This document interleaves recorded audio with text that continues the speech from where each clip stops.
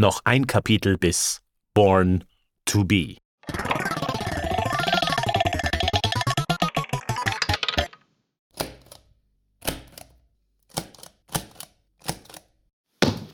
Naja, dann ist jetzt erstmal Schluss mit dem Buch. War eine schöne Zeit mit dir. Wir sehen uns dann beim Pajedosti-Filmabend und bring was zum Knappern und sei damit, du Schmarotzer. Ach ja, warte. Habt ihr noch gar nicht gesagt, wo ich wohne? Alter, meld dich, sonst kannst du ja gar nicht zum Filmabend kommen. Echt, hey, mal mitdenken hier. Also, weißt du, wo der Hauptbahnhof ist? Wenn du da gerade rausgehst, also so ein bisschen links, aber schon gerade, nur halt links, aber nicht so weit. Sonst fährst du auf die Autobahn. Und die Autobahn fährt dich mit ihrem ruhigen Asphalt weit weg. Nach Wels oder nach Salzburg oder, Gott behüte, sogar nach Wien, wo ich am 1. Oktober 2020 nach über 5 Jahren mit Tabea, meinen Eltern und dem Pastor unserer Kirchengemeinde endlich mein Asylinterview hatte. Die Autobahn hat am Tag vor Weihnachten schließlich auch das positive Geschenk zu uns gefahren. Juhu! Offiziell Asylant nach 5 Jahren. Und sie hat uns in den Weihnachtsferien nach Geusern gefahren, um das positive Geschenk mit Tabeas Familie und mit unserem Freund und Autor Andi zu feiern. Das alles macht die Autobahn. Sie fährt dich in Gefahr, wenn alkoholisiert, oder Sicherheit, wenn von afghanischen Ehrenmördern verfolgt. Alles Wichtige in meinem Leben hatte irgendwie mit der Autobahn, diesem Asphaltkunstwerk und Teerfluch zugleich zu tun. Die Autobahn, die fährt dich ins Glück und ins Unglück, in die Zukunft oder die Vergangenheit. Echt jetzt? Laut der Physik kommt das, glaube ich, nur auf deine Geschwindigkeit an. Und sie fährt dich sogar an den Wolfgangsee, wo wir uns am 8.8.18 verlobten. Denn wo würde ein Flüchtling, der ein Mittelmeertrauma hat und unglaubliche Panik vor tiefem Wasser, sich lieber verloben, als in einer filigranen Tretbootschüssel 114 Meter über dem dunklen, kalten, unentrinnbaren Seegrund? Ich wollte Tabea eine Freude machen. An diesem Tag ging es schließlich um sie und nicht um den komischen Typ, dem ein bisschen nass um ihn herum Angst machte. Es sollte ein perfekter Tag für eine perfekte Frau werden. Die Dinge, die Mann für die Liebe tut. Der Ring glitzerte. Ich war nervös. Das Wetter war warm, der Tag war schön, Tabea auch. Sie sagte übrigens, ja, wie du vermutlich schon mitbekommen haben dürftest, also kein Güterzug mehr wie damals im Dezember 2015. Das war eigentlich der Hauptgrund für die Seeverlobung. Tabea konnte nicht Nein sagen. Auf den See, da kommt nämlich kein Güterzug hin. Für noch mehr Romantik oder sonstige Beschwerden fragen Sie bitte Ihren Elias oder dessen Verlobte. Wir wollten jedenfalls im Jahr darauf, 2019, heiraten. Denkste. Über den dafür entfesselten Bürokratiesturm könnte ich ein zweites Buch füllen. Das war noch ein langer Weg. Okay, zurück zum Filmabend. Vom Hauptbahnhof ist's nämlich kein so langer Weg mehr. Also, wie gesagt, nicht nach links zur Autobahn, sondern eher so geradeaus. Aufpassen, dass du nicht nach rechts abzweigst. Rechts kommst du nämlich zur Goethe-Kreuzung und da willst du nicht hin. Erstens sind da viele Flüchtlinge, so Afghanen und so. Und außerdem habe ich da meine Geburtsurkunde auf der Straße überreicht bekommen. Mehr als ein 5. Jahrhundert nach meiner Geburt. Schon witzig, oder? Wie ich da zu meiner Geburtsurkunde kam? Ach, erzähl ich gern noch. Nochmal so richtig vom Thema abschweifen. Ein letztes Mal in diesem Buch. Ich versprech's, Afghanen-Ehrenwort. Aber wenn, dann gescheit, sage ich immer, wie die Taliban mit den Bomben. Wenn, dann gescheit. 2020 konnte ich die Geburtsurkunde endlich beantragen. Davor waren Stempel von allen möglichen Ämtern notwendig. Echt. Seit meinem ersten Interview 2017, als ich subsidiären Schutz bekommen habe, bin ich 3 Jahre lang zwischen, ich verarsch dich nicht, sicher 20 Behörden im Kreis rotiert, Damit ich eine Geburtsurkunde bekomme. Damit die mir erstens glauben, dass ich geboren wurde. Okay, der Witz wird alt. Und zweitens glauben, dass ich nicht im Heimatland verheiratet bin. Für unsere anvisierte Hochzeit wollte das Standesamt dafür eine Geburtsurkunde als Beweis sehen. Okay, denke ich mir, dann beantragst du einfach eine Geburtsurkunde. Gar nicht so einfach als Ungeborener in Österreich, der heiraten möchte. Untot war ich zwar spätestens seit dem Mittelmeer gewesen, aber ungeboren heiraten in Österreich, da hast du richtig Probleme. Probier das ruhig mal. Jedes Amt verwies mich an ein anderes. Hey, kennst du den schon? Herr Keiner, Herr Niemand und Herr Elias wohnen in Österreich. Herr Keiner und Herr Niemand waren Beamte in 2 verschiedenen Ämtern. Herr Elias geht zu Herrn Niemand und fragt: Wo kann ich meine Geburtsurkunde beantragen? Herr Niemand antwortete: Geburtsurkunde? An so einen Fall hat, glaube ich, keiner gedacht. Herr Elias geht daraufhin zu Herrn Keiner und fragt wieder: Kann ich bei Ihnen meine Geburtsurkunde beantragen? Darauf der Herr Keiner: Puh, da kann Ihnen niemand helfen, denke ich. Haha? Nein? War nicht lustig, ich weiß. Jeder Beamte war mit mir überfordert. So wie du halt schon das ganze Buch mit meinen Witzen. Bin halt was Besonderes.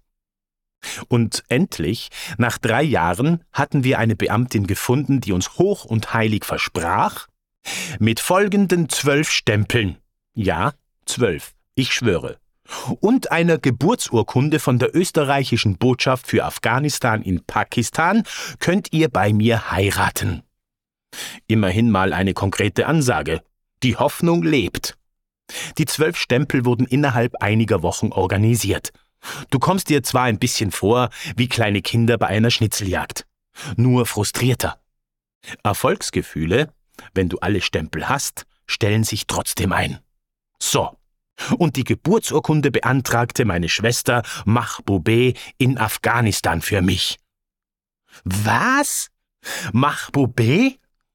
Die wurde doch von den Taliban entführt und war verschwunden, schreist du verwundert. Oder auch nicht, weil du das längst vergessen hast in den letzten Stunden. Long story short, Mahbube ist vor ein paar Jahren wieder aufgetaucht bei entfernten Verwandten von uns in Kabul. Sie war mit ihrem Taliban-Entführer / Vergewaltiger von damals nun verheiratet. Es hatte so lange gedauert, bis sie Verwandte von ihr wiedergefunden hatte. Wie willst du das auch schaffen, ohne Kontakte? Fast immer zu Hause eingesperrt, ohne Internet oder Handy? Über die Verwandten konnte sie uns dann kontaktieren. Schon krass. Und wie reagierst du da drauf, wenn eine viel ältere Schwester, die du noch nie gesehen und tot geglaubt hast, sich vom anderen Ende der Welt plötzlich nach einem Vierteljahrhundert bei dir meldet? #JustAfghanThings. Sag mir, wie schnell fliegt ein Flugzeug? Ist mir egal, wie gebildet ihr Europäer seid. Wie schnell fliegt ein Flugzeug wirklich? Solange du nicht selbst dort außen drauf hängst, wenn es abhebt. Solange du nicht siehst, wie die anderen um dich herum in die Tiefe gerissen werden, weißt du es nicht. In Afghanistan ist Leben tot. Seit der Machtübernahme der Taliban hat meine Mutter unglaubliche Angst. Angst um die Tochter, die, kaum wieder lebendig, nun wieder unter lebensbedrohlicher Herrschaft lebt. Angst um die Verwandten, um die Cousinen und Cousins und Freunde. Angst, dass ein Anruf kommt. Angst vor Fernsehbeiträgen. Hängt da jemand an dem abhebenden Flugzeug dran, den ich kenne? Ist jemand von denen, die vor laufender Kamera exekutiert werden, ein Bekannter, ein Freund? Stell dir das vor. Heimat und doch keine Heimat mehr, sondern nur noch Angst. Angst. Angst ist da alles, was bleibt. Deshalb versuchte auch Mahbube mit ihren Kindern, ihrem Mann und dessen anderer Frau über den Flughafen zu fliehen. Problem? Mauer. Problem? Amerikaner. Problem? Taliban. Problem? Menschenmengen. Problem? Covid.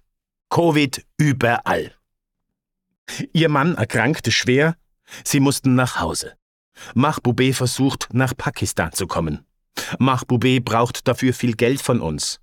Mahbubeh schickt uns Fotos. Von Gewehren, von Patronenhülsen vor der Haustür, von Flugzeugen, die wegfliegen. Sag mir, wie schnell fliegt ein Flugzeug? Naja, bevor ich weiter vom Thema abschweife. Jedenfalls schaffte sie es noch 2020 mit einigen goldenen Handschlägen, die Geburtsurkunde für mich vor Ort zu beantragen und auf den langen Weg nach Österreich zu schicken.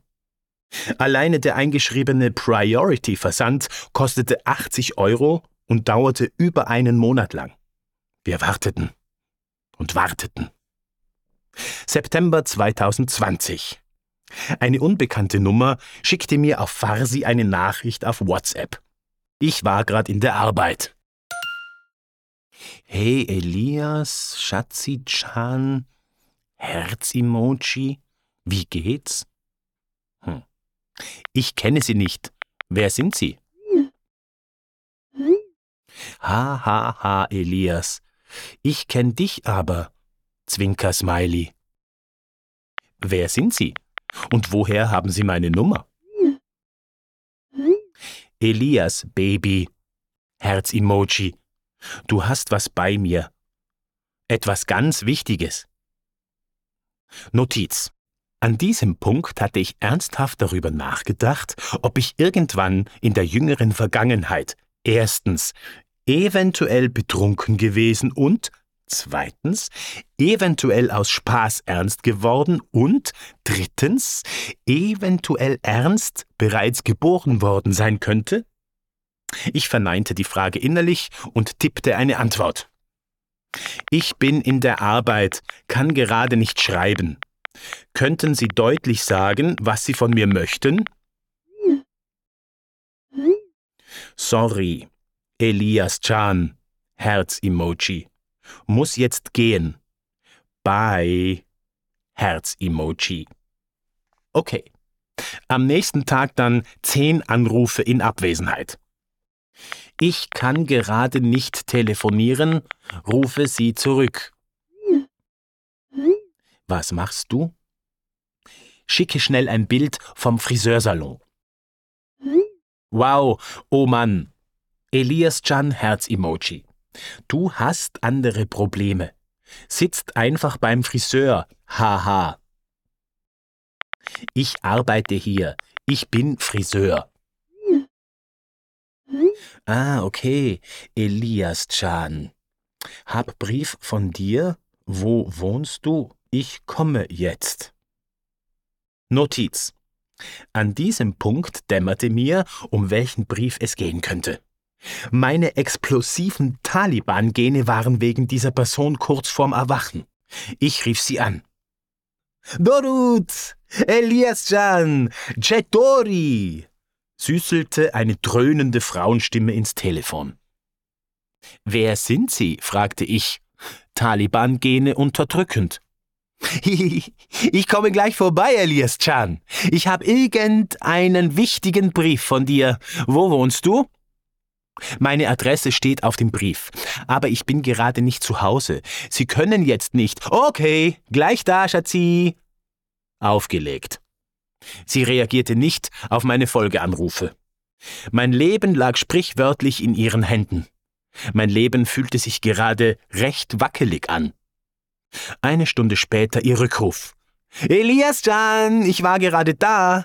Warum hast du nicht aufgemacht? Ich habe den Brief jetzt weggeschmissen.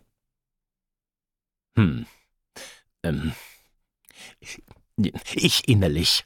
Wow, fick dich! Ich äußerlich. Stille. Scherz. Komm am Abend zum AKH. Bin dort wegen meiner Tochter. Dann kann ich dir den Brief geben. Aufgelegt. Ich fuhr gleich nach der Arbeit von Everding nach Linz. Am Abend stand ich beim Haupteingang des allgemeinen Krankenhauses. Aber sie war nicht da.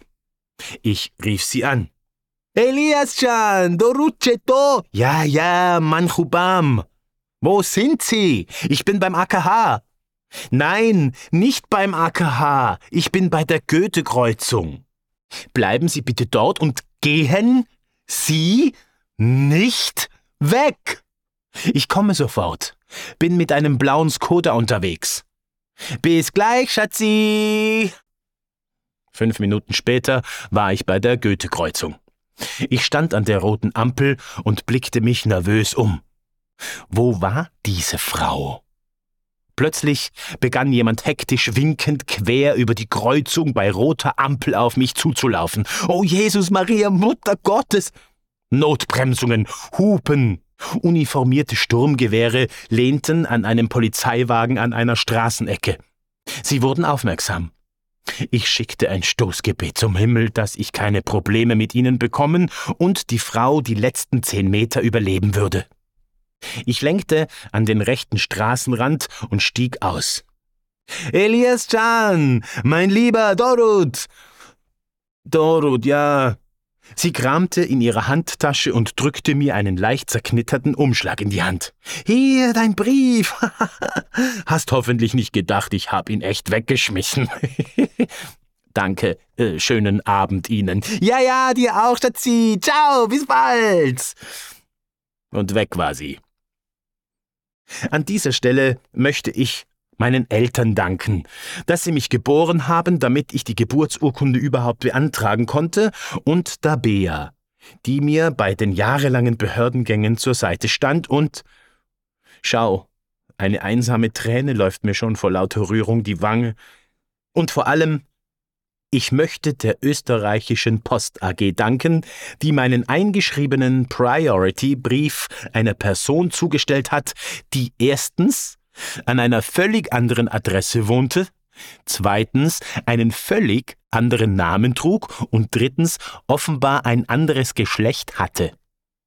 Natürlich gebührt mein Dank auch der mysteriösen 40-jährigen Afghanin, die einen eingeschriebenen Priority-Brief von der österreichischen Post AG angenommen hat, der erstens an eine völlig andere Adresse gehen sollte, zweitens an eine Person, die einen anderen Namen trug und drittens offenbar ein fremder Mann war. Also, so viel zu meiner Geburtsurkunde. Wenn Lockdowns und Ramadans aufhören, dazwischen zu funken, werden Tabea und ich 2021 schlussendlich heiraten können. Aber wo war ich eigentlich? Ach ja, der Filmabend. Also, damit du zu meiner Wohnung kommst, musst du von der Goethe-Kreuzung geradeaus, am Volksgarten vorbei und... Ob ich nicht mehr in Leppersdorf im Flüchtlingsheim wohne, fragst du? Nein, da sind wir schon 2017 ausgezogen. In Everding eröffnete nämlich im Jahr nach unserer Umpflanzung vom Salzkammergut nach Leppersdorf ein Sprachcafé. Sprachkurse und Austauschmöglichkeiten mit Einheimischen waren geplant. Also das, was bei der Maslow'schen Asylantenpyramide die obersten beiden Bedürfnisse waren, gleich nach der weißen Karte und stilistisch unmöglich kombinierbarer Second-Hand-Kleidung. Hesam hatte als erster von uns Wind vom Sprachcafé bekommen, fuhr gleich mit dem Bus hin und lernte dort prompt einen freundlichen Mann namens Georg kennen. Georg arbeitete viel mit Flüchtlingen in und um Everding. Er war ein reicher Mann, dem unter anderem auch einige Wohnungen in der Umgebung gehörten. Als er in den folgenden Wochen im Sprachcafé unsere Familie kennenlernte und von den Zuständen im Heim erfuhr, bot er uns an: Warum zieht ihr nicht in eine meiner Wohnungen, die ich gerade renoviert habe? Wir zögerten, dachten, dass wir uns so etwas unmöglich leisten konnten. Aber er meinte, er würde viel weniger als normal verlangen, eine geringe Miete und Betriebskosten und Strom. Als er uns die Summe nannte, konnten wir es kaum glauben. Wir hatten uns schon in den Tagen davor umgesehen, ob wir uns vielleicht eine alte Wohnung in der Nähe leisten könnten. Aber mit meinem Lehrlingsgehalt als einzigem Verdienst der Familie neben dem staatlichen Taschengeld waren selbst die mickrigsten Wohnungen unleistbar für uns. Und hier kam jemand, der uns eine frisch renovierte Wohnung um viel weniger anbot, der für uns sogar Verlust in Kauf nahm. Schon wieder jemand, der uns einfach so, aus Nächstenliebe, um einiges mehr entgegenkam, als es vernünftig gewesen wäre. Im Iran waren wir es gewohnt gewesen, die dreifache Miete zu zahlen, nur weil wir Afghanen waren. Hier, in Österreich, bekamen wir nun ein Angebot, viel weniger zu zahlen, weil oder obwohl wir Afghanen waren. Wow! Natürlich sagten wir zu und waren sehr dankbar. Seither wohnt unsere Familie einerseits in Everding. Und andererseits bin ich auch oft bei Tabea in unserer Wohnung, die sie im Herbst 2018 bezogen hatte. Dort habe ich mittlerweile auch meinen Wohnsitz gemeldet, wo die Geburtsurkunde hinkommen hätte sollen. Ach ja, dorthin wollte ich dir ja eigentlich den Weg für den Filmabend beschreiben. Sorry, ich schweif immer ab. Versprochen, das war das letzte Mal. Dass du das über 60.000 Wörter lang mit mir aushältst? Manchesa to bebosam, Bruder. Ich küsse deine Augen. Also, wenn du beim AKH zur Goethe-Kreuzung kommst, dann fährst du gerade weiter am Volksgarten vorbei, aber nicht am Bauernbergpark rauf. Der gehört Tabea und mir. Wenn ich mal reich bin, dann kaufe ich den und die ganzen Häuser in unserer Straße und überhaupt alles andere kommt halt drauf an, wie reich ich dann bin. Ja, nur Spaß. Als Friseur werde ich sowieso nicht reich. Aber vor allem möchte ich reich an Familie sein. Ich möchte, dass wir mit unserer Familie Karriere machen können.